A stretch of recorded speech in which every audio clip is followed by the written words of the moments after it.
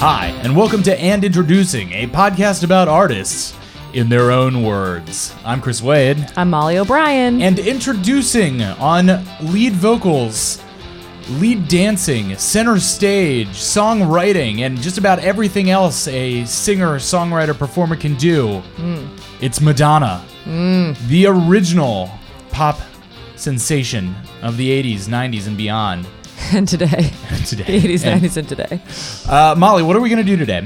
So this is going to be a little different format-wise. As far as I know, Madonna has not written a memoir yet, although I look forward to that very much when it happens. It's kind of shocking she hasn't. It's very weird. That being said, she has said a lot about herself in her own words. So today we are going to dig into one of the most iconic print interviews she's done, which was in 1991, part of a Rolling Stone cover story when she is promoting her documentary Truth or Dare, which covered her 1990 tour. And the interviewer is Carrie Fisher. The Carrie Fisher? The Carrie Fisher, R.I.P. R.I.P.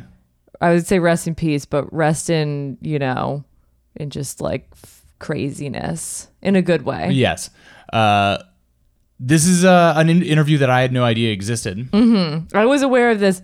I'm like I read my fair share of Rolling Stone. My father was a subscriber because apparently that's a thing that you used to be able to do to magazines, and you would pay them money and they would deliver words printed on paper to your house. He didn't just go to rollingstone.com to get all his hot, fresh Bruce Springsteen news? No, they actually brought a bound paper magazine to your house every week. I'm unfamiliar with this process. I know, it was weird, but cool. Yeah, I guess.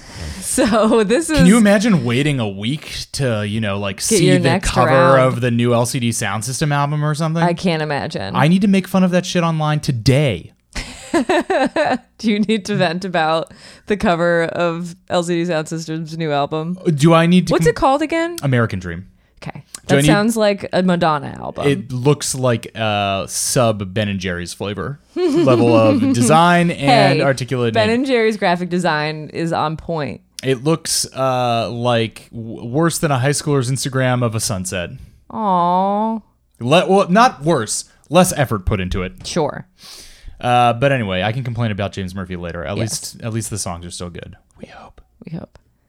Anyway, this is an interview that ran in two parts over 2 issues, and it has been generally described as one of Madonna's sort of signature talks. So we're going to talk about what she talked about. Great. Molly, how do you feel about Madonna? I love Madonna. So one thing I was thinking about, which was just how I feel like I don't appreciate what Madonna was.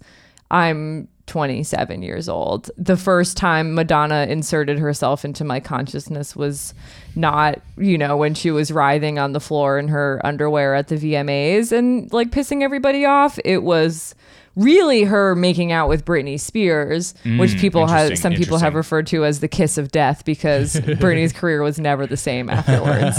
And kind of neither was Christina's, actually. Madonna sucked life force energy out of them. Madonna is a pop music vampire. Hey, how many times have each of those people played the Super Bowl? I don't know.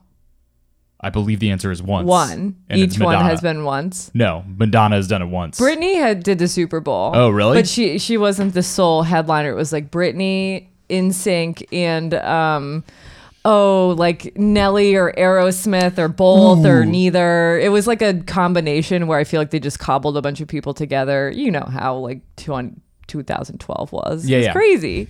I mean, there was a lot of Super Bowl programming that I felt had to like hit all the bases where they're like, we need an old guitar guy and a young hot girl. And give me some of those boys that can sing and dance real well. Yeah, give me some like leathery old men and then like a fresh young nymphette whose navel is just bare and glistening.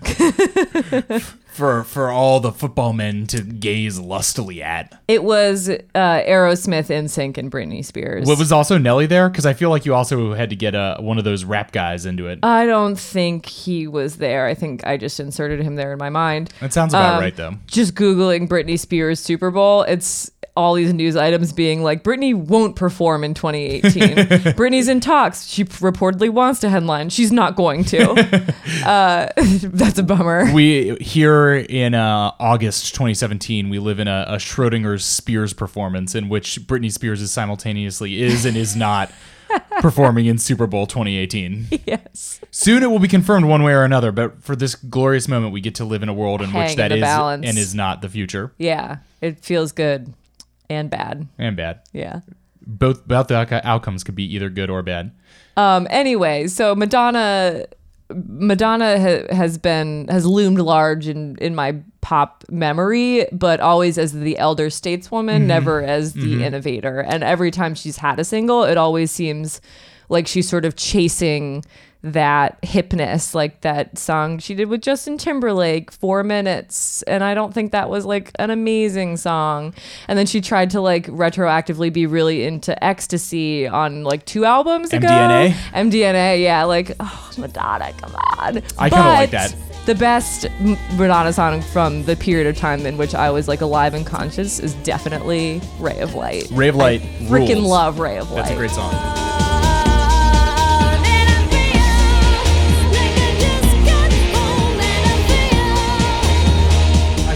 That one of the things that you could take for granted about her now is how genuinely controversial she was in the 80s.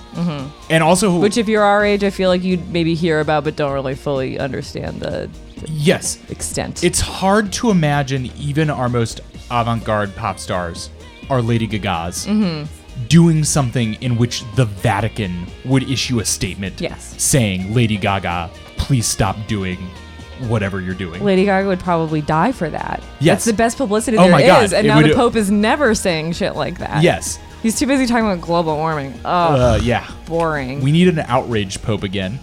A Pope who is just scandalized by these young women rubbing crucifixes all over their lithe, naked bodies. I must state that I do not like where she put the crucifix. I don't think Jesus would like it either. But yeah, that stuff was Pontifex. XOXO Pontifex. She was genuinely a scandal maker in that time. Also, the 80s were just a much more easily outraged decade in a way that I find really interesting because that stuff seems very, very foreign. Yeah. Even like post-millennial. Not the generation, like the millennium, the actual date, like that kind of. I mean, we're outraged about lots of small things, but not scandalized as a culture about things like the idea of a young woman's sexuality. Yes. Which, is progress in its own way. Yeah. Now we just get particular about things like twerking. Is it bad or good? Is it, yeah. Or like the adjectives used to describe various fandoms on Tumblr. Which, are often interesting discussions to have, but certainly not in the limelight in the way of, say, Madonna in her Virgin tour. She did it first. So this interview that we're going to do, came out in 1991. But I thought to get us there, I would take just a second and run us down Madonna's career. Please. Up until then, just to give us a sense of where she is. So this is going to be a pretty basic overview of her life, more centered on her pre-career life, just to give a sense of her background getting there. So the lady is Madonna. 1958, born Madonna Louise Ciccone. It's Italian. It must be Ciccone. Ciccone. All right, I'm going with that. Born Madonna Louise Ciccone. Okay. Born. Wait. First, one phrase in. Isn't it crazy that her birth name is Madonna? Yeah. That's amazing. Yeah. And it could not be a more appropriate stage name for her stage persona. I really don't know how many Madonnas there were before then. Her mom's name is Madonna. Okay. So definitely one. One. At least one. One confirmed Madonna. Besides, the Madonna. Yes. I can't believe that. You would assume that that's a stage name, but she is just all the way through Madonna. Authenticity. Yeah. Also, can you just imagine being a pop star and like in giant letters behind you, it just saying Molly? Or like Chris. Yes. Yeah, but it's like no, it is funny to just have like, the name that people have called you your entire life becomes an iconic moniker. Yeah. It seems very silly if it is a name, just like 50-foot high flaming letters that just say Chris. Yeah. That doesn't. I would want something cooler than that. I don't think there is a definitive. There's a glut of Chris's, right? So I have to be the one that uses just the name Chris. Yeah. The solo name. Yeah. That's going to be tough between the Rocks and the Pines and the, all those other. Well, that's why I just go as. And the Crosses, the Chris Crosses. I just go by the Chris. Okay. Great. Go to thechriswade.com. That's my website, actually. 1958, born Madonna Louise Ciccone in Michigan to Catholic parents Silvio Anthony, quote, Tony Ciccone, and Madonna Louise Fontaine. She is named after her mother. Her mother dies of breast cancer in 1963 when Madonna is 5. Madonna herself was not really told about her mother's sickness or how severe it was, so the death came as a bit of a shock to her, which I think is interesting. She was aware that something was weird, but not that her mother was literally dying. Jesus. Mom dies, and in 1966, her father, Tony, remarries the family housekeeper, Joan, which causes a little resentment in the young Madonna. She recalled herself later in an interview with Vanity Fair as a, quote, lonely girl who was searching for something. I wasn't rebellious in a certain way. I cared about being good at something. I didn't shave my underarms and I didn't wear makeup like normal girls do, but I studied and I got good grades. I wanted to be somebody. So at a very young age. Not shaving the pits. Yeah. Oof. Not saving the pits in pursuit of those good grades. Yeah. No time. Straight A's. It's one or the other. Yeah. It takes a long time to get the perfect, all the nooks and crannies. Yeah, and in those times you could be memorizing your timetables. You could be studying, yeah. It's like, what do you want in life? Yeah, shaved pits or perfect grades. Definitely the latter. The latter. Speaking of, she was a straight A high school student and got a scholarship to study dance at University of Michigan School of Music. I guess dance, good grades and dance are intertwined, but yeah, she's got a scholarship. She's a great student. She was always extremely bright, though she had a penchant for doing cartwheels and hanging upside down by the monkey bars and hiking her skirt up, basically doing a lot of activities in pursuit of letting the boys see her underwear. Ooh, yeah, smart. Yeah, which I think is telling of where she goes. So she goes to University of Michigan to study theater and dance, and in 1978, at the age of 20, she drops out of college and moves to New York City. Oh my God. To pursue dance professionally. She was working as a waitress at Dunkin' Donuts. Wait, I'm so confused. I thought that you would pick up on that. They had table service back in the day? I didn't delve into this, but I don't know what a waitress in Dunkin' Donuts quite means. Also, I don't know when Dunkin' Donuts starts. I kind of only imagine it existing when I learned that it exists, which was not until the late I think Dunkin' aughts. started in like the late 60s or something. It's been around for a while, but like extremely regional. Yeah. I didn't realize that like people in California, like most of them probably have never I didn't see a Dunkin' Donuts until I went away to college. So they don't have Dunkin' in Ohio? Nope. I see that. We got some Krispy Kremes though. That's fine, but Dunkin' is a lifestyle. I fully that agree. you sense, I think. I lived that dunk life. Yeah. Well, it's not Dunkin' Donuts anymore. It's just Dunkin'. But I can still live that dunk life. Yeah. Hashtag that dunk life. So she's a waitress at Dunkin' Donuts, which we can only speculate what exactly that means. Right. Bringing those piping fresh hot donuts to tableside, taking orders for whatever the 1978 version of like a sausage croissant is. Probably a sausage sandwich. It probably just a plain. I just assume that no one eats any flavors of anything until at least like 1998. Yeah. It's all just, you want plain? Yeah. She's like, you want coffee with milk? She's like, we got maple donuts now, and all the clients are like, what is this, France? Plain donut, stale flavored. How do I like it? Old, beige, round, hole in the middle.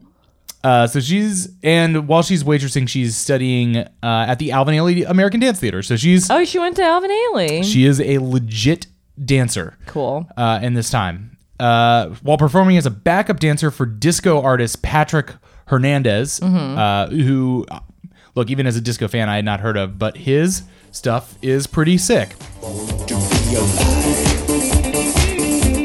People ask me why I never find a place to stop and settle down, down, down. But I never wanted all those things people need to justify the lives, lives, lives. Born to be alive. Born to be alive. I think we all were born to be alive. Yeah, well, it's- actually, It's kind of a I don't know if that's tautology, true. isn't it? I mean, we're all born, we're all alive. Might as well make the connection. It's funny. You can see really the distinction between the prevailing philosophy of disco and the kind of rock that would espouse a disco sucks narrative, because you could very immediately imagine what a 1978 song called "Born to Die" might sound like. But anyway, I think that sounds pretty good. That's Yeah. a certified disco banger. Madonna's dancing for that guy. okay. Where she meets and becomes romantically involved with musician Dan Gilroy. Okay. They live together in an abandoned synagogue in Corona, Queens, which sounds pretty dope, but also pretty far out there. That's a big commute. Yeah, that's a long way to Danceteria. Yeah. But the rent in an The abandoned trains synagogue. run all night. Yeah, it's true. And the rent in an abandoned synagogue is pretty low. I would imagine. And they form a band called Breakfast Club, for which Madonna, get this, sang, played guitar, and drums. Wow. So she's quite multi-talented. All at the same time, like one of those one-man bands. Yeah, she's people. like what's his name in Mary Poppins. She's got the like tambourine on the feet. Yeah. Yeah, it's her and then Dan Gilroy, I don't know, playing bass, I guess. What else is left in the band? Yeah, right. So she's in this band called Breakfast Club. Okay. Which Great name. Predating the movie The Breakfast Club. Yes. And actually, one of the things that's interesting about Breakfast Club is they go on, after Madonna leaves, to have a career of their own in the rest of the 80s. So they basically become a successful new wave band, or semi-successful new wave band, having even like some one-off pretty major hits in the late 90s, even without Madonna. But while they do have Madonna in, they sound, I think quite interestingly, a lot like No Doubt. So let's listen to some of them. Okay. I live at the top of the hill. No one keeps me here against my will.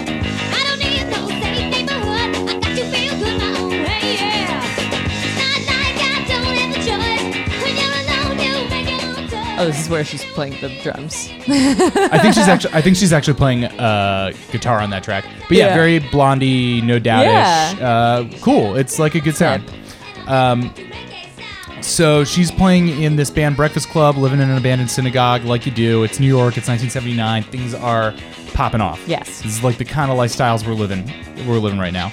After a year or two, she leaves Breakfast Club, leaving her, which she formed with her boyfriend, Dan Gilroy. She leaves Breakfast Club with her then boyfriend and lifelong collaborator, Stephen Bray, to form the band Emmy. Okay. Madonna soon decided to try to market herself as a solo act. Her then boyfriend, Mark Cammons, are you noticing a trend? Yes.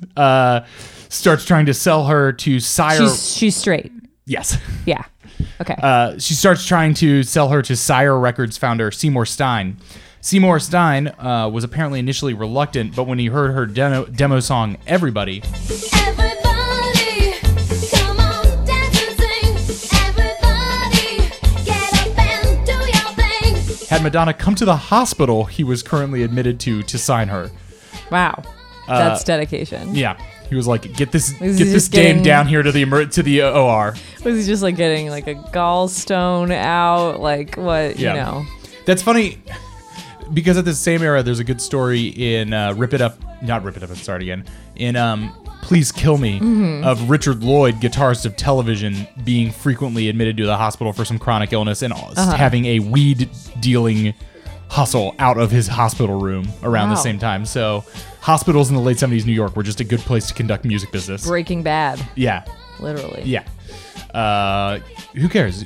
Get a morphine drip, sell drugs from your bedside. Who cares? Who cares? It's 1979, It was baby. New York in 1979. Yeah. Nothing matters. Do whatever you want. Nobody's watching.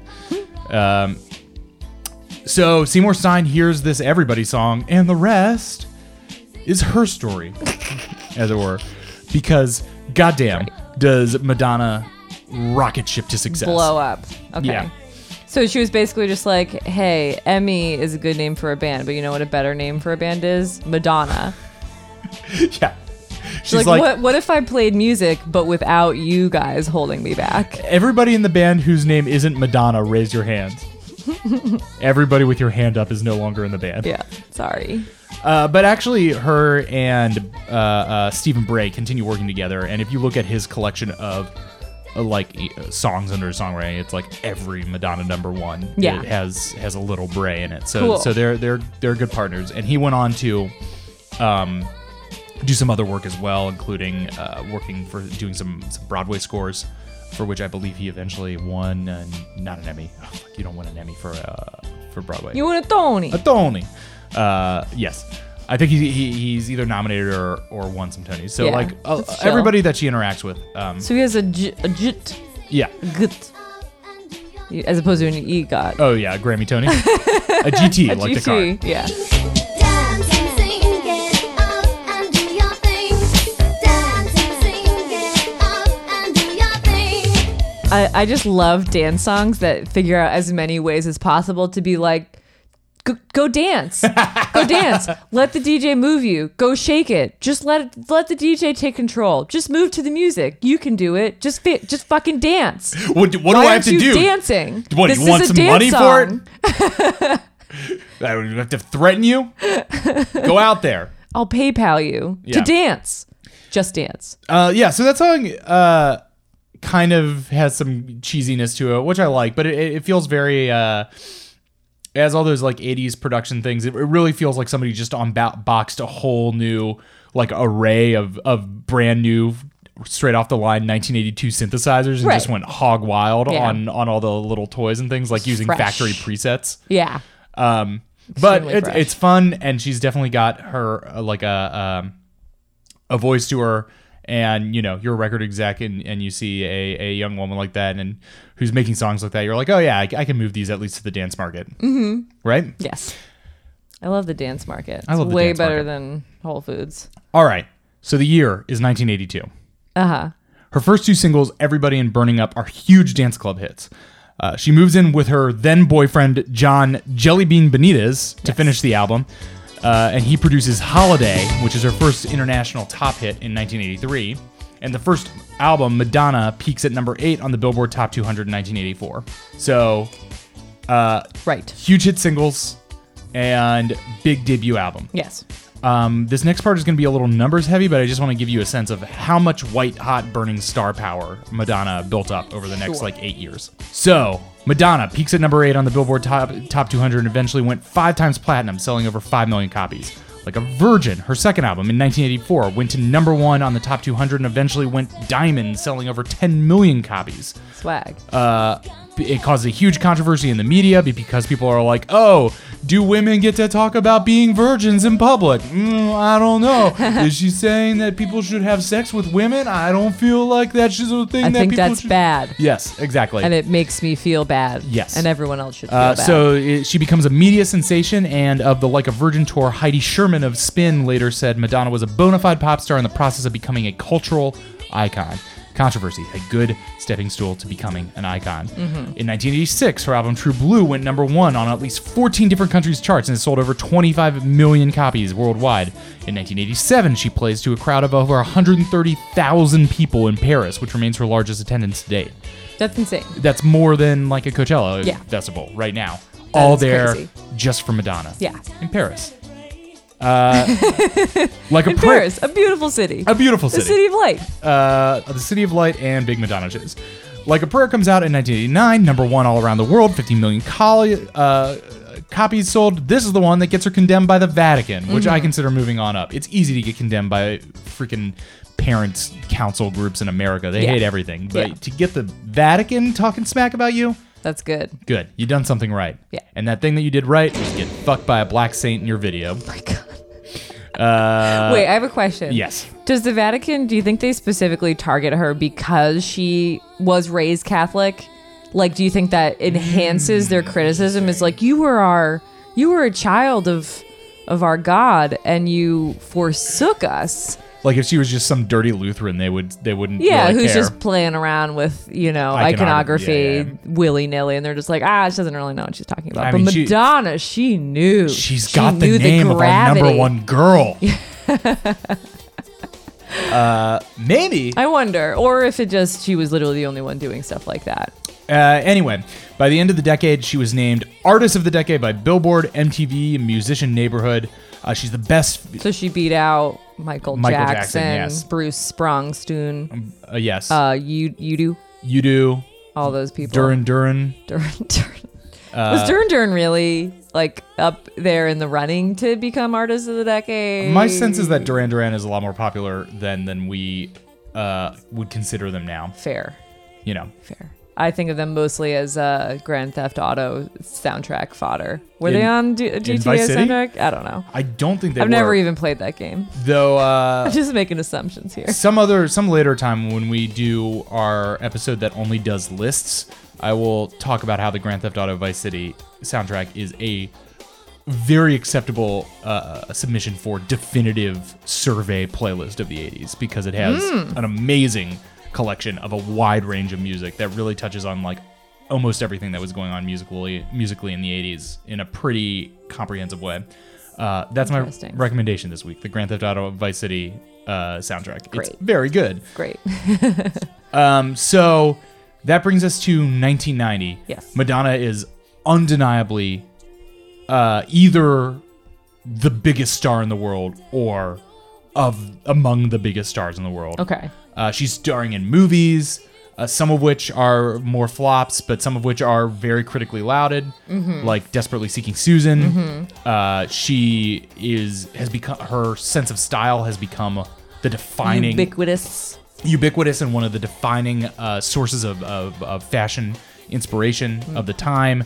She has been attacked by institutions of traditional power of the church and parents groups. She's controversial. She's wildly popular. She tours all over to record-breaking crowds. She is literally the biggest thing in the world. Wow. 1991. Jesus. Well, that's where we find her with this interview. And meanwhile, I'm like, so Carrie Fisher, she makes a joke at the beginning of this that Norman Mailer was originally going to be the one to interview Madonna, and that would have been all nice and historic, but as it were, like they got to save some money on on the interview and hire Carrie Fisher to do it instead of Norman Mailer. Well, thank God. So maybe less historic, but still charming in its own way. Yeah. Carrie Fisher is a genius. I was looking up what she was up to at the time, and like the answer is, well, I mean, she's been consistently busy since she starred as Princess Leia, but Postcards from the Edge, which was one of her books, had been turned into a movie in 1990, so she had some shit going on. Later she played the therapist in Austin Powers' International Man of Mystery. That's like 9 years after this. That's like a little while. Oh, 1997. It's Okay, like 5 good. years after that. It's fine. So like that's what Carrie's up to, but it's an interesting choice for an interviewer. But the way Carrie Fisher describes Madonna in this interview is that she says she often seems to behave like someone who has been under severe restraint and can now say and do whatever she likes without fear of reprisal, which I think is an interesting way to describe someone, because it does sound like she has always acted this way, but now maybe is just especially unloosed. She's 32 at the time of this interview, so I feel like she's done the youth thing. She's still young, but she's not like in her 20s dancing at the Mud Club anymore. Interesting. So she's just kind of like, and she's coming off of an abusive relationship with Sean Penn. Yes. They were married for like 5 years and got divorced in 1989. At this time, she is dating Warren Beatty. Warren Beatty is a notorious slut. He slept with like 12,775 women, according to his biographer. I'm sure at this point he's denounced that or said that no, it's not true. But Yeah. by any account, Warren Beatty has definitely stooped with a lot of She's a lot of she's ladies. getting all revved up to star in Dick Tracy with him. Yes, playing a singer named Breathless Mahoney. I feel like Madonna's taste in movies is definitely sort of Marilyn Monroe-esque in that she's playing these sort of weird ingenues with funky names who are just she did the one sex good one. objects. What's the one good one? League of Their Own. Oh, League of Their Own is great. I'm an Evita fan personally. I think there's some I've actually people. never seen Evita. I'd probably enjoy it. I'm not sure if everyone loves Evita, but I think Evita's great. I saw a tweet recently that, and I'm sorry whoever I was stealing this from, that's like, why do they keep making baseball movies when they already made League of Their Own? Yeah. We did it. We did it. We made the good baseball movie. Cut, print, check the gate, Yeah. moving on. Time to make a different sport movie. Yeah. Maybe another hockey. Throw that in there. Actually, don't. I hear that Sean William Scott movie, The Goon, is pretty good. The other Sean, not Sean Penn. So anyway, the way we're gonna do this is I will read Carrie Fisher's parts and you will read Madonna's parts. Oh my gosh, I didn't prepare my Madonna impression. Well, you don't have to have an impression. You can just read it normally. How does she sound? Like Well, this? I don't think she has yet attained her No, that's a little fake more- British accent, which That's a she little gets later. I've always depended on that kindness. That's not that, like that. No, you can just talk normally, or she kind of talks like Lady Gaga, honestly. Okay. The sort of you might not know that I'll either. have to let me just bring out my legendary Lady Gaga impression. Yeah, you don't need to impress all right, in all any right. way or another. So at the time, she's with Warren Beatty, and so she opens the interview as such. Let me ask you something. Did you fuck Warren? No, You didn't? I'm one of the few. I could have. Okay. But we both made a movie with him, so we both could have fucked him. At the time, I was 17 and making shampoo. He offered to relieve me of the huge burden of my virginity. 4 times. That was the big offer. I decided against it. I decided for reality over anecdote. I love that. Yeah. I like that Carrie Fisher is one of probably the only women who's ever said no to Warren Beatty. Yeah. And I just love that Madonna is just like, apparently this isn't the only time. She asked somebody else. Oh, she asked Sandra Bernhard, her friend, the comedian Sandra Bernhard, right before she got with Warren Beatty. She's like, did you fuck Warren? And I feel like she had to do that with everyone because literally statistically he did. Yeah. So just imagine like going around with all your girlfriends or like meeting interviewers or whatever and just being like, have you fucked my boyfriend? And then being like, no, yes. I mean, What? yeah. I feel like the answer to that for most people who she answered that to would be something along the lines of, well, it was 1975. That's how what things you work. did. You went out, got all loose on some Quaaludes, had a scotch or two, and you fucked Warren Beatty. Quaaludes. Getting Quaaludes. So Madonna's ostensibly promoting her documentary Truth or Dare, which chronicled her life as she went on her Blonde Ambition tour in 1990. And the movie, I don't know, have you seen Blonde Ambition or have you seen Truth or Dare? I have not. It's basically like it's a proto sort of confessional type of documentary where she's talking with her bandmates and you see her with Warren and or not her bandmates, her dancers, and just like her issues with putting on this show because the show is controversial. Wikipedia has told me on the final night of her show in Toronto, Madonna is informed that plainclothes officers are prepared to arrest her if she performs the simulated masturbation scene at the end of Like a Virgin. I don't know if you've seen the scene. She's basically like in a bed and kind of like And the men are, flopping like, around like a caressing her and beached stuff, yeah. salmon. Like it's not to me. I didn't find it that hot, but once again, like this is 30 years later, like things were different back then. I'm sure it was God. truly titillating. It's so silly to imagine Toronto cops being like, our number one priority is making sure it doesn't appear that this international pop star You is watch, masturbating. you wait. If your hand goes where I think it's going, shut it down. The SWAT team is coming in from Shut the it ceiling. Down. And Madonna refuses to change her show. She said She that cannot compromise the artistic integrity of the masturbation. She said, last time I was on tour, Sean was in jail. I guess it's my turn. So That's good. That's a good zinger. yes. And so she talks about her dancers in this interview, her tour dancers. She says they were hard workers, extremely talented, and I didn't think they were jaded. They hadn't been on tour with other people and hadn't traveled. They hadn't been associated with, I hate to say the word, celebrity. Everything was completely new to them. You could trade on their innocence a little bit. Absolutely. And I could show them things and be a mother to them, take care of them, assuage my guilt for having so much money by taking them shopping at Chanel and buying them everything their hearts desired. So she is this sort of like, you know, she's 32 and she has this like, I've been through heck, and I've come to the other side, and now I'm going to be more like a mother figure to people. But at the same time, she's still kind of lost in the sauce a little bit in this documentary. I can't help but cringe when I read somebody like Madonna in 1991 say something like, I hate to say the word celebrity. Right. And it's like, well, But come on. you are. You're like the definition of. Yeah. And she hadn't embraced it in that way, I don't think, which is just so funny because you're saying the numbers of her achieved fame, and it's kind of like, how can you not just be like, yes, I am one of the most famous women You in almost the world. couldn't find a person who is more mathematically the definition of celebrity at the time. Quantitatively. But I think that's one of the things that we're talking about when we're looking at these like interviews and how people portray fame is like how you both need to talk down and have to be modest. Like, oh, I hate saying the word celebrity, but then also be like in total command of everything that you do at all times in a like almost godlike way, especially over your image and how you come off. It's interesting. Yeah. I don't know. She should not hate to say the word celebrity at being where she is at the time. 1991 Madonna. I think she needs to embrace it a little more. And then she later does, like, she has all the songs about it's funny. I feel like she really didn't have songs about being famous.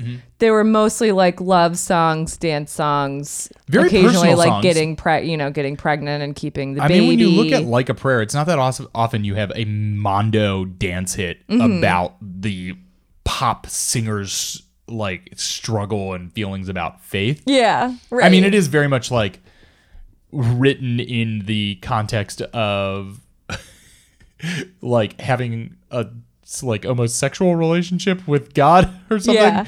Yeah. It's like a very romantic song, but it's nonetheless very clearly made from somebody who grew up, Catholic in Michigan, in like rural Michigan in the 60s and 70s. Right. All right. Her songs are confessional. Yes. And then like later she has the songs about everybody goes to Hollywood and music makes the people come together, blah blah blah. It does though. It does. To be clear. It does. It does. So I think she gets more into that image a little bit later, but at this point not so much. So they talk about looks. Madonna on attractiveness. So Carrie asks, how tall are you? 5'4.5". And Carrie says, I'm 5'1.5", and it's incredibly important to me, except that I stoop, which is attractive. I have one of those dowager's humps. It's from reading when I was a kid. For some reason, I don't bring the book up. I bring my head down like it's a feed bag, so I read like a horse. Short people try harder. I'm compensating for it. What are you compensating for? Didn't you think you were attractive? When I was little, absolutely not. So when did you? When did I think I was attractive? When I started hearing it from my ballet teacher at about 16. But by then you had solidified the impression that you were not attractive. I thought I was a dog from hell. So I find this interesting because you regaled us with the story of Madonna's rise to fame. And Madonna has been like a self-made creature in many ways, and that like the whole style was all her, and like the hair and the clothes and the millions of rubber bracelets and whatever. And I do think it's like she's not, it seems rude to be like Madonna's not attractive, because she is attractive, but I don't think she's conventionally attractive in some way. Yeah, I get what you're saying. I mean, at least not the way pop stars look now. I think everyone looks much more polished and like smoothed over. And I feel like she had like a rougher look to her. The thing that I think of now when I see Madonna, especially when I see Madonna do live stuff, is I think of how athletic and kind of muscular she is, which I think is more just from, spending 30, 40 years like physically working for most of your living. Well, and she like got into yoga in the like 2000s and started showing that off in her videos. Yeah, I think it's interesting because her image in the 80s was very girly, but I think now you kind of see that she has a bit more of she has some more masculine features in her older age. So maybe I think what you're seeing is maybe that the way she was portraying herself in the 80s was more of a harder, trying to angular, cover up some of that like essential masculineness about the angles of her face and stuff. Yeah. Well, it honestly reminds her, I think obviously everyone says that Lady Gaga's career has been derivative of Madonna's, and I think that that's there like somewhat in the style of music and in the the religious iconography and all that stuff, but also I do feel like they look similar and they do. have like Italian features, Yep. right? I mean, that's one thing. I think we can have an argument about that later, because I would say, especially after brushing up on Madonna's 80s career right now, I would say that they really don't. Yeah. Other than that, they are like major singer, songwriter, dancer, pop stars who kind of look alike because they're both kind of Italian. Yeah. I mean, that's that is very similar, and there aren't that many huge blockbuster pop divas. There are like at any given time like a dozen of them. So it's easy the to society of it's easy to be 12. like, oh, those two Italian ones, they're analogous. but I do think that like Madonna had Celebrate and Lady Gaga had whatever she had, Born This Way, that they were sort of both not piggybacking on gay rights. Well, let's talk about the comparisons at the end, because you have a whole little things set up about that. Yes. Well, we'll talk more about But I will say that, to your point, Lady Gaga could easily play Madonna's daughter in a thing. I was gonna say she could also like play Madonna in a thing Yes. now, if there ever is a Madonna biopic. A Madonna pick. And then a little bit later in the interview, they're talking more about looks, and Carrie says there aren't that many women who were sex objects who have survived. There are a couple of them, but when you see them interviewed, they don't look very good. Why do you think that is? Is it just a state of mind? I think when you're valued for something that you didn't have much business in acquiring, like your looks, you're more out of control. As your looks diminish with age, you feel your value is diminishing and you get afraid. But do you think that I'm valued for my looks? Partly. Because I've never considered myself a conventionally pretty person. I look at girls and go, they're perfect. I have to work at it. So I don't know. I think that it's the same. I think Madonna sees herself as an underdog. And that's why like the being super in shape, especially the older she gets, the more in shape she seems to be, is like combating that is a way of like taking control of something that you otherwise don't have control over. What's interesting, it's hard to tell about Madonna's early career because all of her imagery and performance and what she is known for is in this very highly self-imposed sexualized way. Like she spent the 80s writhing around on stage floors in like a wedding gown, simulating masturbation. Yes. Which was her own choice in what she was going after with her music, but it also means that she is put in a very sexual light. As opposed to like Kate Bush. Sure. Right. Exactly. So it's hard to separate it from. But then or also Sinead O'Connor or something. But I'm also like looking at the cover of Madonna, her first album, and she's hot on it. I don't know how else to put it. Yeah. But it's like, I'm trying to unpack this more because when Madonna says, I have to work at it, I also think that was the entire 80s aesthetic that I think it was followed by a period where it was all about being natural and like working with what you have and like don't wear a lot of makeup and sort of like the 80s was all about like you wore a shitload of makeup and you did dye your hair and you like wore really like voluminous outfits with like tons of shit going on in them, like all the shoulder pads and the fucking hair and like it's crazy how elaborate just like casual women's looks by like 1988 are. Yeah. It's really actually kind of upsetting for me to think about that was just like, oh, to go outside, I need to put a half can of spray paint. Hopefully not. A half can of hairspray in my hair and like wear this goddamn shoulder padded out thing and like a billion accessories. And no, like, it was definitely like modification in order to fit the aesthetic. Yeah, that was like the bar. And so to go above that as somebody who thought of herself as relatively at best normal looking, she felt that she needed to really, really push far. And that's probably where a bunch of the accessories shit came from. All the lace gloves and the bracelets and the bangles and whatever. She's like, I need to peacock. Enhance. Yes. Enhance. Zoom in. Enhance. So I'm pulling in also because I was just thinking about this interview happened when Madonna was the biggest pop star in the world. And to me, the tenor of this interview is so like perfectly confessional and yet sort of like veiled and calculated at the same time. And it made me think of what other pop stars now, what kind of interviews they're giving to Rolling Stone. So Katy Perry did an interview in 2010 for her Rolling Stone cover, which was like 2 years after she fully blew up. And she's talking about styling herself. And she said, I did my hair Who's That Girl blonde once and it was just wrong. She says giddily in a discussion of various hairstyles. Who's That Girl is the Madonna movie from 1987 where she's like platinum blonde.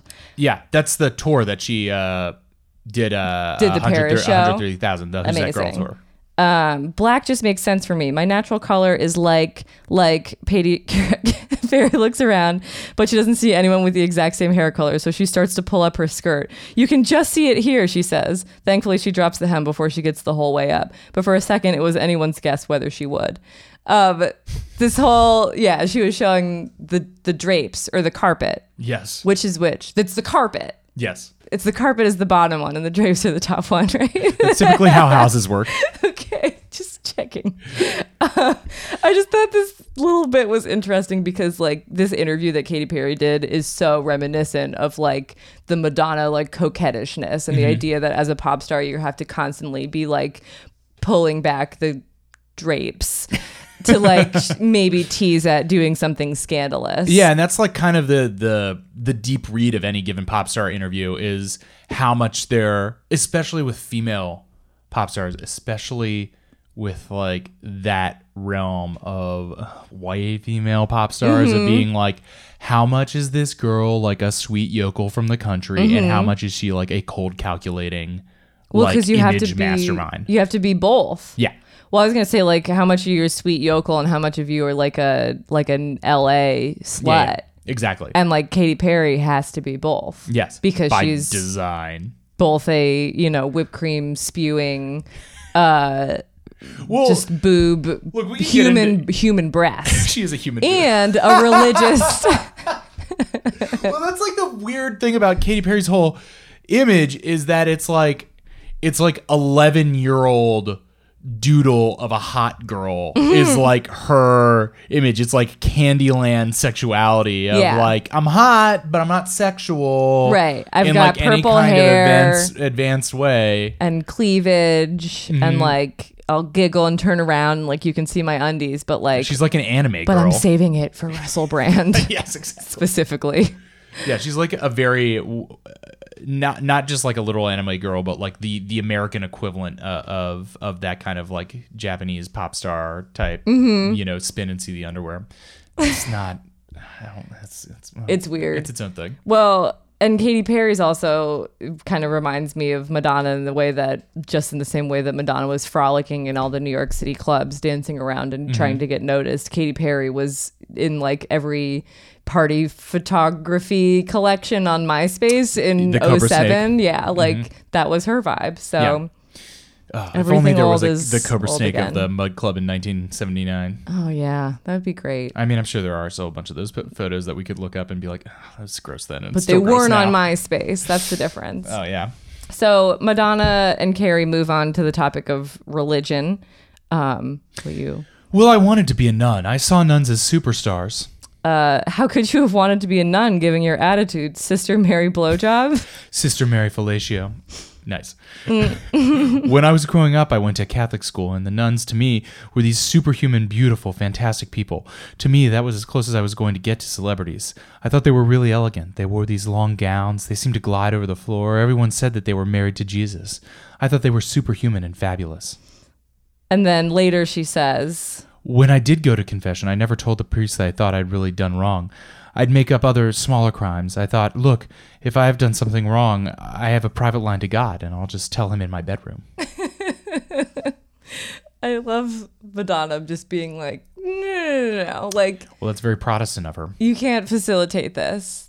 I'm taking this into my own hands. She apparently did not get the message of Catholicism, No, right? which is only the priest is your line to God. Yeah. Well, Madonna, like Bono, understands that Catholicism is the glam rock of religions. Yes. You get the pomp, the circumstance, the long dripping candles, the tabernacle. Yeah. I mean, Catholicism is the many things of religion. It's like definitely the gothiest religion. It's definitely, the glam, the gothiest. It makes the most sense for a rock and roll religion. I would actually like to see a survey if there's like a notable number of rock stars that come out of Catholicism, because Catholicism, or I bet on the English side, Anglicanism. Yes. Just because those elements of performance and ornateness and like heavy, like literally heaviness, like things are heavy in a Right. Catholic church. Yes. I think really translate well. And, pretty S&M kneeling on those Yes, hard exactly. pews. Ugh. It's definitely the most bondage influenced religion. Yes. All that fucking God torture that you see all the time, those whips and chains just being raked across the son of your God's back as he's being paraded naked through the town square, just bleeding and loving it because he knows he's gonna save mankind. He's just he's wet for this. This is fun for me. Yes. God, literally. And so to bring it back to Katy Perry, in the same interview, she talks about her religious background, and she says, speaking in tongues is as normal to me as past the salt. A lot of religions use meditation or chanting as a subliminal prayer language, and speaking in tongues isn't that different. It's a secret, direct prayer language to God. If I had felt intuitively that I had to pray for some situation, but I didn't rationally understand it, I just let my spirit pray for it. But then later she says, I am sensitive to Russell Brand taking the Lord's name in vain and to Lady Gaga putting a rosary in her mouth. I think when you put sex and spirituality in the same bottle and shake it up, bad things happen. Yes, I said I kissed a girl, but I didn't say I kissed a girl while effing a crucifix. And I would argue that she did put sex and spirituality in the same bottle and shook it up by existing in her particular narrative as church girl gone bad. Yeah, exactly. You know that her speaking in tongues, that explains that one verse of California Girls. It's like, California Girls. That's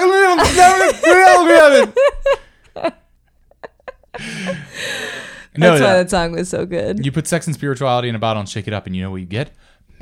Magic. Like Pop Rocks and Coke. And Alka-Seltzer and Diet Coke. You know that I'm a believer in ritual magic. And so I think that you could argue that there would be a good argument for one of the reasons that Madonna would be so big and enchanting in the way that she existed in the 80s is because she's doing exactly that and putting this weird, maybe not, I mean, I don't want to say weird, but like seemingly revolutionary combination of religious impulses and imagery into this hypersexualized show and presenting that as like a ritual to people, which I think does very interesting and compelling things to people's mind. So you know what, fucking Katy Perry, you want to move some more records, maybe you should put sex and religion in a bottle and shake it all up. Yeah. And not in just a way when you're like, where you're like playing dress up in ancient Egyptian clothing. Right. If you want to worship the Anubis, worship the Anubis. Worship the goddamn, you're just hollering about the Anubis. Oh, you brought me here, Katy Perry. On this podcast. Hollering about the Anubis. Hollering about the Anubis. Yes. I don't know. It's so funny to think. I know Lady Gaga is maybe the last person to have used religious iconography so blatantly in relationship to sex. Like, has anyone else really done that lately? I feel like it's mostly just EDM bangers about being sad. Kanye, yes. Which is like him being a black man is a totally different side of it. Yeah. When he's calling himself gold, he went from being like, Jesus walks to I am a god. I was earlier going to say, Madonna's birth name being Madonna would be like Kanye West's birth name being Black Jesus West.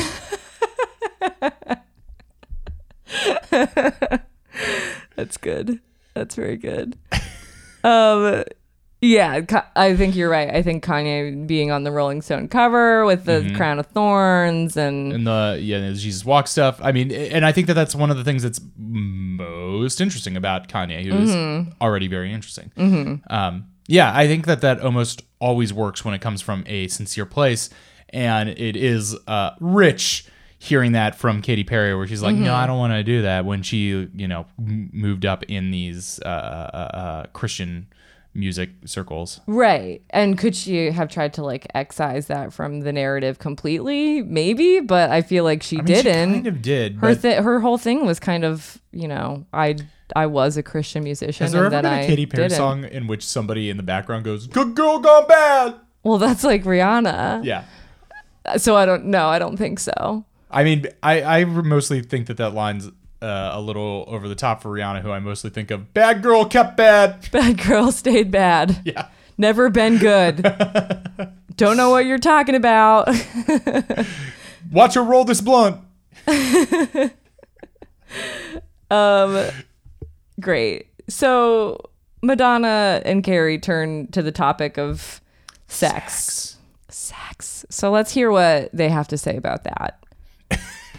I just read the first line of Yeah, sorry. I can barely relate to a dick now. I couldn't at all then. It's enough having my breasts as an appendage. When you jump up and down or dance or run or whatever, they're there. I can't imagine having a third thing hanging off my body. How dreadful! I think I'd like to wake up with an erection, even if it was just not to not like it. Yeah, I'd like to know what those things are like. I'd really like to pee standing up. The way to do that is to go to Africa. When you really have to go, you go in the bush. All you think is that a snake is going to come and bite something, hopefully your ass. That's what makes women vulnerable. The extra hole. That extra hole. That extra hole. Later in the interview, Carrie says, as you get older, the pickings get slimmer, but the people sure don't. Oh, Carrie. That's a good line. Yeah, nice one-liner. Anyway, I'll take a slightly overweight guy if he's smart. You can work him out. Yeah, I'll put him through a training regime. Sorry, I was bound to mispronounce that. Regime. Yeah, I'll put him through a training regime. But what can you do to somebody's brain? The die is cast. Let's get to the real servicing thing. The quickest way to a man's heart is not through his stomach, it's through blowjobs. I don't like blowjobs. What do you like? Getting head? For how long? A day and a half. Good anecdote, bad reality. Mike Nichols once said that in relationships there should be a flower and a gardener, and that was the problem with you and Sean. 2 flowers, no gardener to nurture. Who's going to mind the relationship? That's exactly it. Who's taking care of things? We both need a wife, is what Sean is always saying. We're supposed to be the good wife. I find that weird. You do? In what way? Well, I mean, just also like Sean Penn is a noted like abuser. Yes. So it's kind of like, I don't think they both need a wife. I think he needs to stop not being hitting such an people. Yeah, yeah. asshole. I But think- that's neither here nor there. I mean, I don't want to be flippant about it because fuck Sean Penn and his long career after that. Yeah. But incredibly long. I think that makes sense for what I understand to be the pathology of that kind of thing is that, it comes from, not the sense of domination comes from like a neediness. So it makes sense that he would say that they both need a wife in some way. Because I imagine them being both types of people. I could imagine very easily Madonna being somebody who needs somebody to be the like nurturer. Sure. She's the dominating personality. Right. In some I mean, ways. yeah, it's going to be hard to be a co-dominant personality with someone like Madonna in a relationship. I wonder why Carrie was so insistent on like trying to get the blowjob quote. I don't know if there had been something in the press earlier that was like, Madonna loves to give blowjobs. And Look, she's Carrie, like, I we'll gotta give you the confirm interview, but you this. got to get us that blowjob clip. Yeah. Yeah. We already the editor like points to an already made cover that just says Madonna love blowjobs. And then there's also the alternative cover, which is like Madonna hates blowjobs. Either one of these is gonna sell, but we just got it one way or the other. Yes. So I don't know. She's very explicit in her talk about sex in a way that I feel like actually not a lot of female pop stars are these days. Yeah. Katy Perry, I feel like, hasn't really talked about that. Maybe later on after her 2010. She's definitely gotten more, what's the word? Chatty Chatty. as she gets older. But like a Taylor Swift is not going to say anything about that. About how much she likes head. Yeah, no. For a day and a half. Or Do you think Taylor Swift likes head? giving it or receiving it. I imagine Taylor Swift is having intimacy problems, but I feel like that might be putting something on her. I don't want to say something, speak out of turn. Didn't someone say something on Twitter about they think that she's a vol cell? Yes. That's like for those of you not who haven't had your brains poisoned by Twitter. Ugh. That's short for voluntarily celibate. Yes. Which yes, I could imagine, especially because I mean she's clearly dated many people, and there's textual evidence for her virginity having been lost at different points in her physical relationships with people. But also at the same time, you'd imagine being Taylor Swift and knowing that your sex is one of the most powerful things on earth right now, the giving it and the withholding it from Yes. various peoples, and A lot of pressure. and feeling incredible pressure, but also incredible power. Incredible power, but if you are as paranoid as Taylor Swift is, then I feel like there would be no upside to that. It would all be downside, and you'd be looking at everyone being like, Maybe if there was like a literal like king or like prince, if like one of the princes of Harry. England was available, she loves British guys. and would be like, if you get with me, you become the literal queen of England. Yeah, we'll solidify, like we'll sign all the paperwork, like we'll just lock it down, and Yeah. then you can give me a blowjob, right? Yeah. The queen tract. Yeah. The queen contract. Speaking of Tay, she actually does in the interview that she gave in 2014 when she was promoting 1989, which feels like it came out way I guess that just feels like it came out very recently. And yeah, it was like 3 years ago. Welcome to New York. Oh my God, it's been waiting for you. It's been waiting for you. It's been waiting for you. In the interview, Taylor Swift is repeatedly like, I don't have the energy to date right now. I am single. Hasn't she dated like 40 fucking people? Yeah, but it's true that at the time that she was giving the interview, she hadn't been publicly dating anyone for a while after Harry Styles. I think he was maybe her last beau. But she gave a quote that was like, she said, "Have you heard of the loneliest whale?" There's this whale. I think Adrian Grenier is making a documentary about it. It swims through the ocean and it has a call unlike any other whales, so it doesn't have anyone to swim with. And everyone feels so sorry for this whale, but what if this whale is having a great time? Because it's not bad that I'm not hopelessly in love with someone. It's not a tragedy, and it's not me giving up and being a spinster, although I did get another cat. I love this. It's like Taylor Swift is the loneliest whale. I have heard of the loneliest whale. You have? Yes. Okay. I thought you were going to make a joke and say the loneliest whale is... No, I've heard of the loneliest have whale. heard of the I know. loneliest I whale. know this thing. Did you see the Adrian Grenier documentary on it? No, but that's so funny that it kind of immediately undercuts whatever anecdote she is. It would be better if she just said, "There's a story my people tell of the loneliest whale," because immediately like I've heard of the loneliest whale. Adrian Grenier is doing something with it. I'm like, all right, I don't care about this story anymore. There's an ancestral Swift story, the parable of the lonely whale. It's also just like funny to hear someone like Taylor Swift say that, who, my understanding of the loneliest whale is whales live a long fucking time, and this whale has been alone and separated from a pod of whales for 50 years or something. And Taylor Swift is 25 in that interview and has already dated 20, 30 people.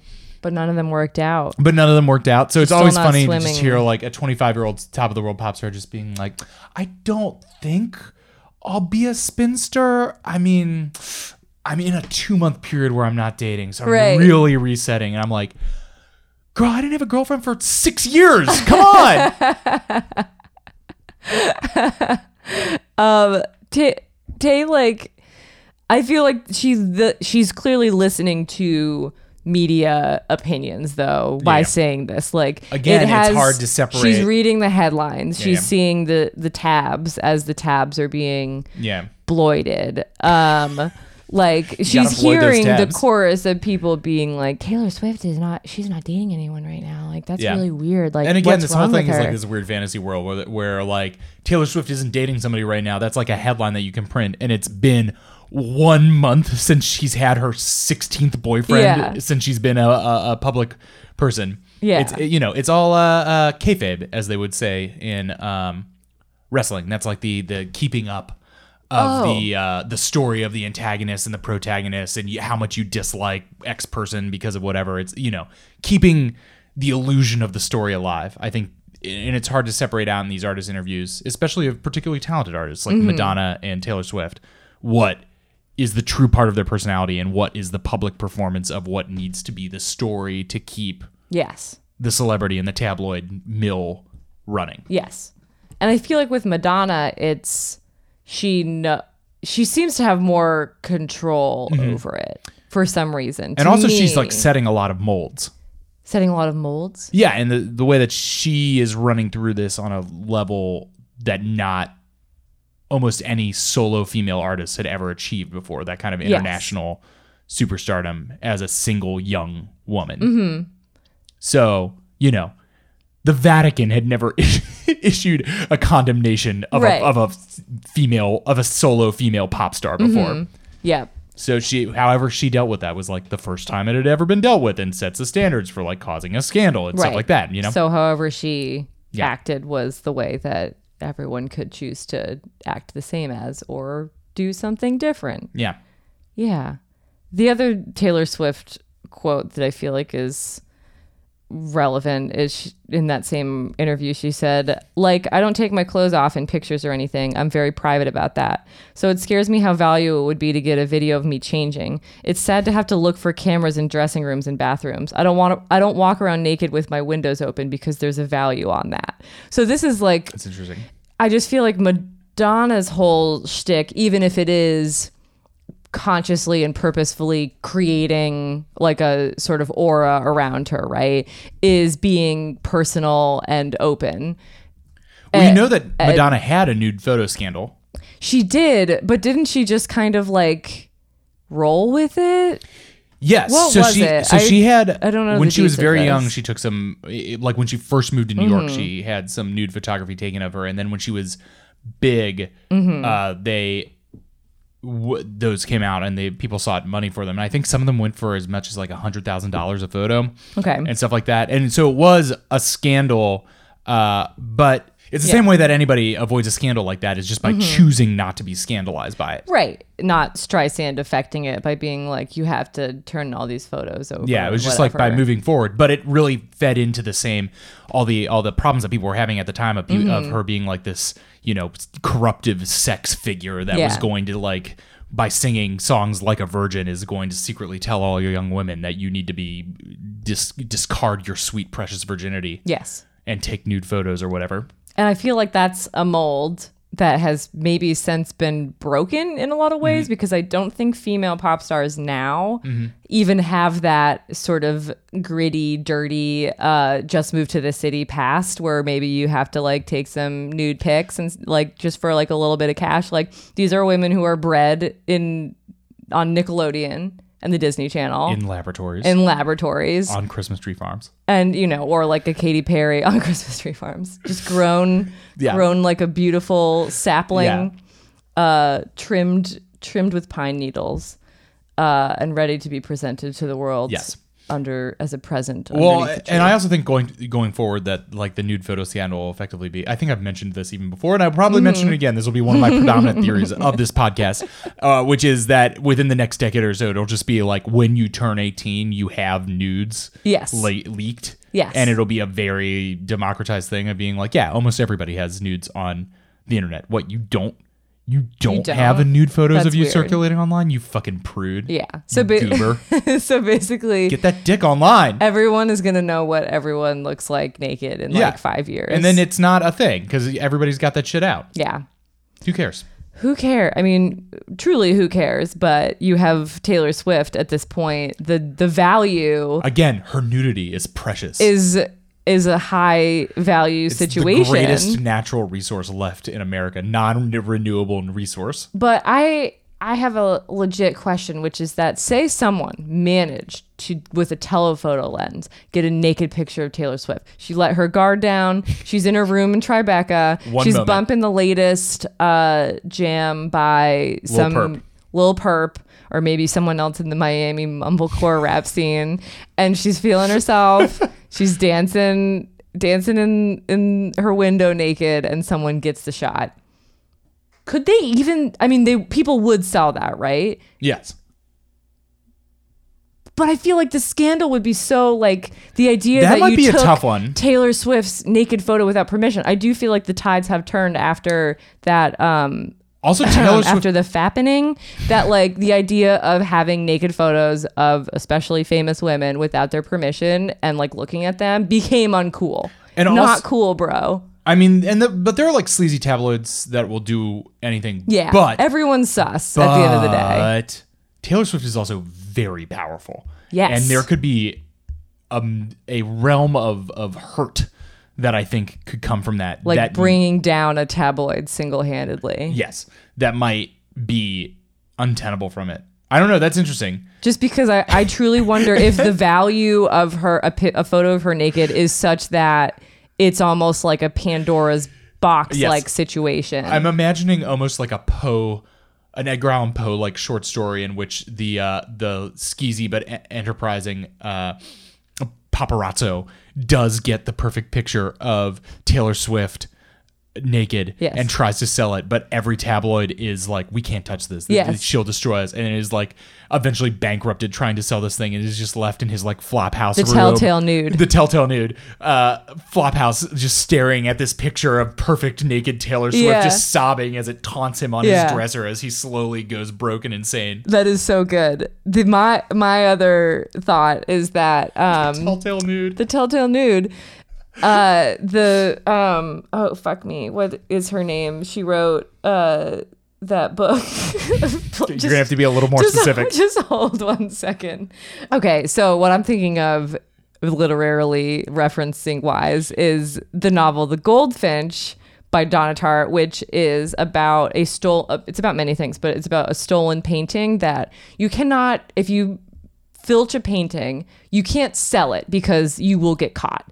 It's impossible to go to someone and be like, pay $25 million or whatever amount of money for this priceless work of art. You can't be done. It can only be used as like collateral. Sure. And so I'm wondering if like a Taylor Swift photo would somehow end up making it on the black market and like be exchanged for like a large crate of drugs or something. This is a good concept for a screenplay. Copyright and introducing 2017. Don't steal it. Don't steal it. Don't steal The it. telltale nude. The telltale nude. Anyway, that was a long diversion, but we're just talking about lady pop stars, and there are. I mean, it's a lots of thing. It's diversions. crazy how much when you become famous on that level, the very factors of your body and self become valuable in those kinds of ways. I mean, it would be the same if I had a photo of fucking Justin Timberlake's dick. It would be valuable in some way. No, I'm just kidding. I was just thinking in my head. I'm like, would I really? I don't know. Somebody would. I could wait.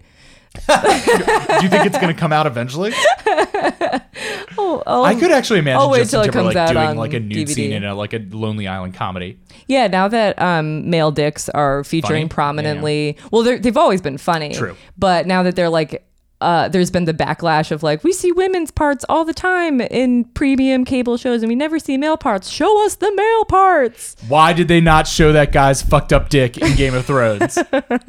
Show Grey Worm's fucked up dick. Oh my God. That's the only thing I the want. people want to know. I want to know. Okay, let's move on to Madonna on Love. Madonna gets to talking about love toward the end of the interview. So Carrie asks, what's a good date? Movies, dinner? Both. Dinner is really good. What kind of dinner is really good? That's true. I do love a good dinner What kind of restaurant?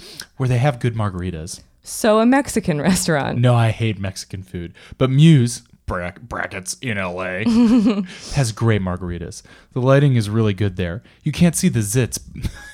You can't see the zits that I always have. I'm just quickly looking up to see if Muse is still open.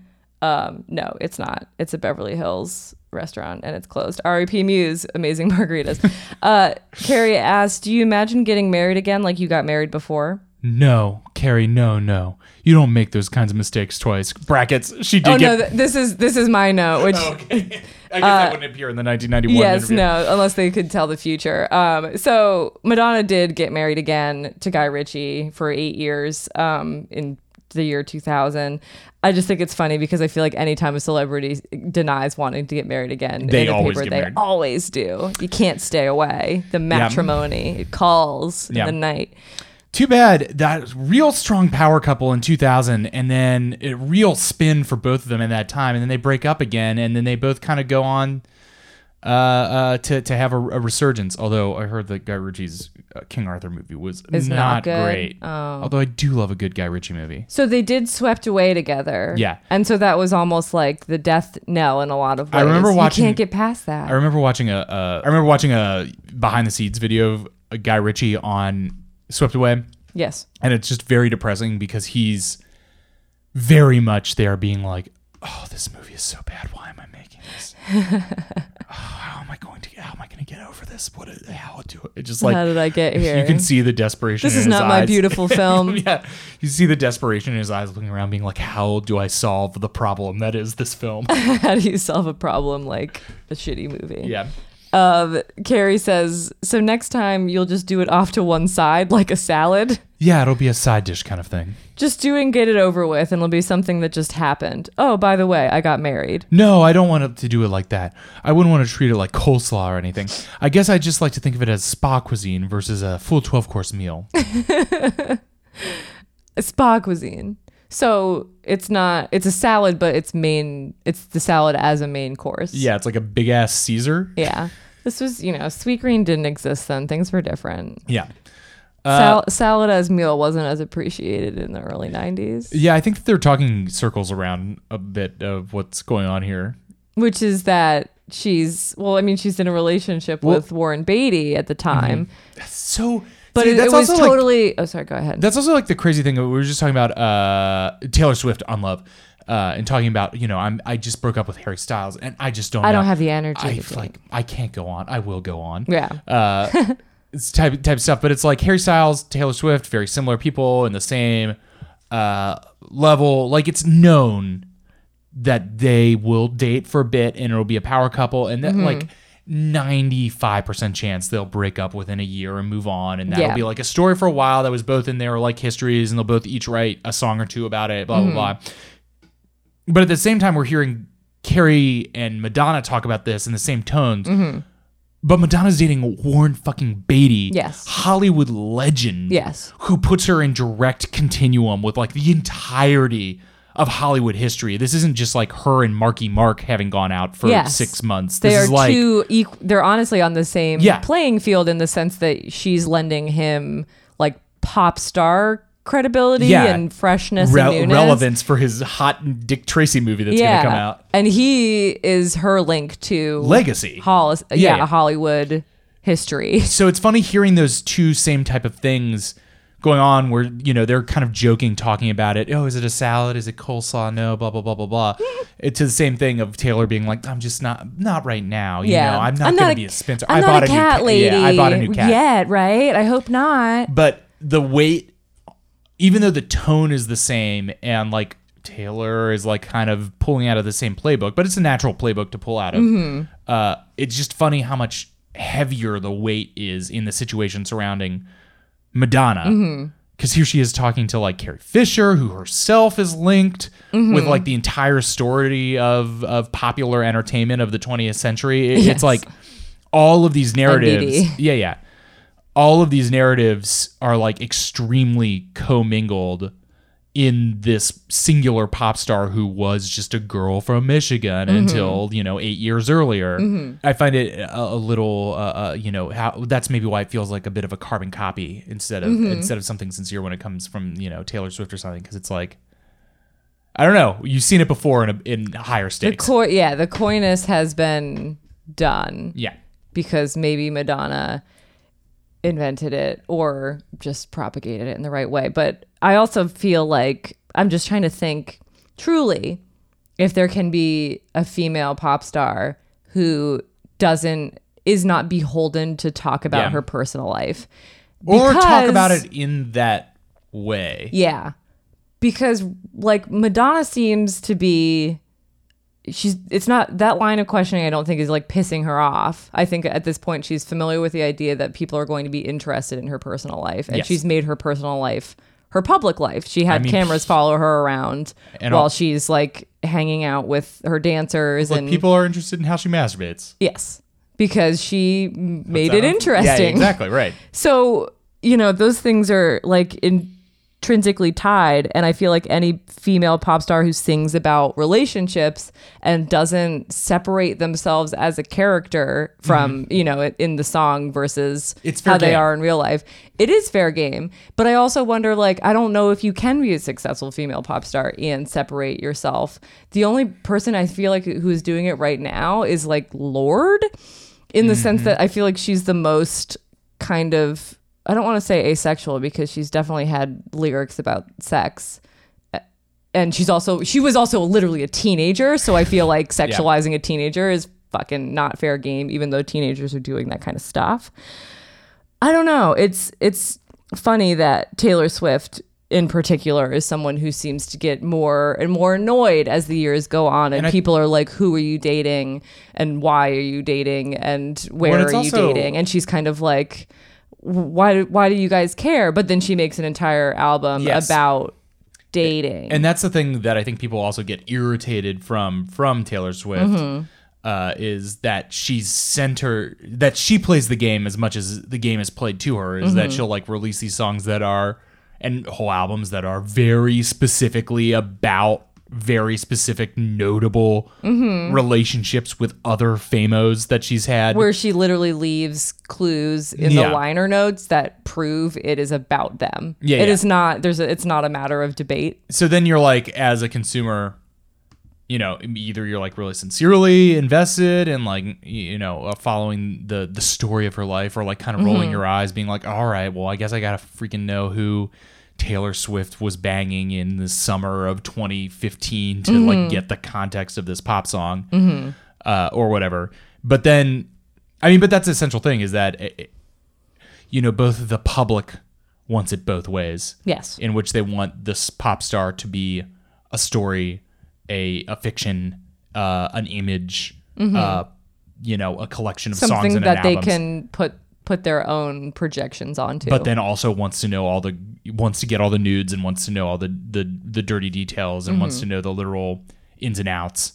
And then the pop star wants to have it both ways, where they can both be this image of themselves and also have this personal life to it. And so playing that dance, that like kind of 4-quadrant dance of who am I? Who do you want me to be? Who do I want you to think I am, And who who am I? It's interesting, and there's never like a clarity to it. So you always got to like read between these lines on every interview. And I feel like Madonna kind of did it first in a lot of ways, and she had made to. it There's nobody look else. easy. Yeah. I mean, there's been lots of ink spilled about Madonna and the way she portrays herself and the way she wants to be portrayed, but like, I don't know, it also like reading it back as a full career, I'm kind of like, I get it. Yeah, because you have to be both explicit and forthcoming, and also sort of put the veil over it. Yeah, with a wink. And reading her talk about, because I like doing some of that background for the like where her career had come in stuff. You hear her, the way she talks about things, even in that way in which she's putting up this like high artifice persona, is very honest and natural. And like hearing her talk about the Like a Virgin controversy, where she's like, everybody read all this like gross sex stuff into it, and I don't know. I mean, like, it's like obvious she knows that it's going to be titillating, but she's also thinking about it in like the most direct sense of it, of like, oh, I was thinking about a kind of, a new romance that makes you feel fresh and new, and like, again, you kind of have to be like, okay, well, how much does he know that it's going to be titillating? How much is she playing the like naive girl? But you get a sense that in a way she's like, yeah, I grew up my entire childhood thinking about virginity and the concept of virginity, and I wrote this song to mean it in the most literal sense of the thing. It didn't seem like that big of a deal to me. Yeah. Who knows? Gosh, That's Madonna. That's Madonna. So whenever she writes a mem, we'll be there. We'll be there, ready to pick it over like vultures. I really want to make this song recommending feature at the end of these episodes Make it a happen. thing, yeah. But I feel like both of us are just going to recommend Nine Inch Nails this week, right? Yeah, that sounds about right. Go listen to Nine Inch Nails. We saw Nine Inch Nails last week, and they were very good. Extremely good. They were a band that I never really investigated in, because when I was growing up, I only saw them as something that was like gross and perverted. Yeah. And they were only marketed to me as dirty and bad. And they weren't marketed to me at all. Yes. And all the people that I saw in like southwestern Ohio wearing 9 Inch Nails shirts looked gross and dirty and perverted and bad. But now that it's 2017 and I'm into a lot of different music, you come up to me and you're like, hey, I got this band. They're like gross and perverted and dirty and bad. I'm like, oh yeah, sign me up. And you can dance And to you them can dance to it. sometimes, Yeah. usually. I would also recommend watching The Defiant Ones, the 4-part documentary series Of on which the 9 Inch Nails are also. HBO, which 9 Inch Nails is featured in. Some interesting imagery from that, and also the fact that Trent Reznor is like a chief creative officer Yeah. at Who knows what that Apple Music now. Yeah, who knows what his day-to-day looks like. Who knows what his iCal is filled with. I want to specifically recommend my favorite song from that set, which was Copy of. Yeah. Which reminded me a lot of a New Order song. It was good. That's from 2013. It's more recent. Yes. Yeah. I remember it being released and being like, oh, cool. The Nin. They still exist. They still exist. Good job. And I feel like, so I most likely just dropped in a clip of a copy in there. So that'll be one clip. I feel like we're clip light on this episode. So, Molly, what's your favorite? Oh, we know Ray of Light, right? Favorite Madonna? Yeah. Ray of Light is incredible. I've sang it at karaoke. It's hard to sing. It goes on a long time, and it's a lot It goes of on the a same long thing. time. It's very high end, and her range is really high. Like I feel like Madonna is like a natural alto, and like this has some soprano shit that she belts, and she does a great job. And it's just at a good time, like pre-millennium, lots of optimism and excitement, and like like what is terrorism or like anything shitty going on in the world. I got to say that I'm a sucker for some of those early 80s, very new wavy, lots of synth part songs. So like Material Girl, that like synth bridge in the middle of it. Boo-doo-doo-doo-doo-doo. That part. Material. Almost a Devo. Oh, I would love to hear a Devo cover of Material Girl. I bet they've done something. Maybe I'll try to make that for the outro of this song, Okay. or of this episode. Goals. Anyway, Madonna, very interesting. Yes. Did everything before anyone else did, Basically. basically. Yeah. And now we're all living in the shadow. We're all living in Madonna's world. Yeah. It's Madonna's world, and we're just renting that abandoned synagogue in it. Look, we are living in a material world, and she is the material girl. Done. Boom. Dab. This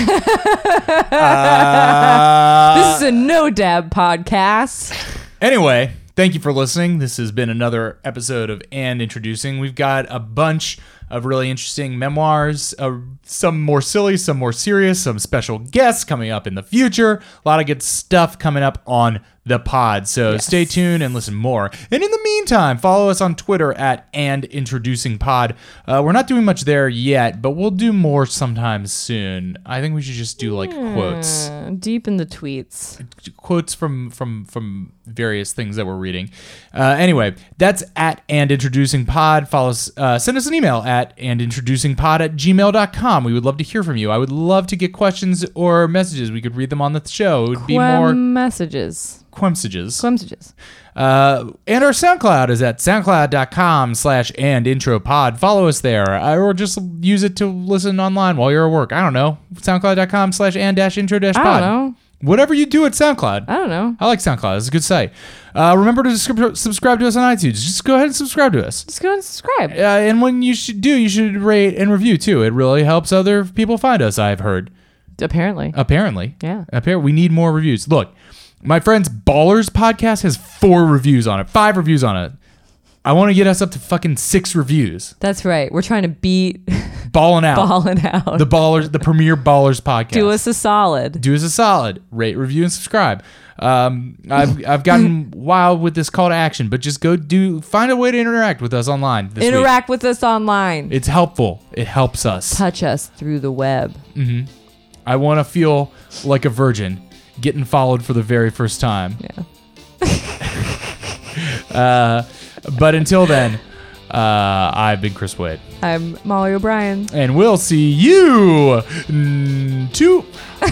never know what to do after that. We'll see you at some point down the road. And we'll talk to you soon.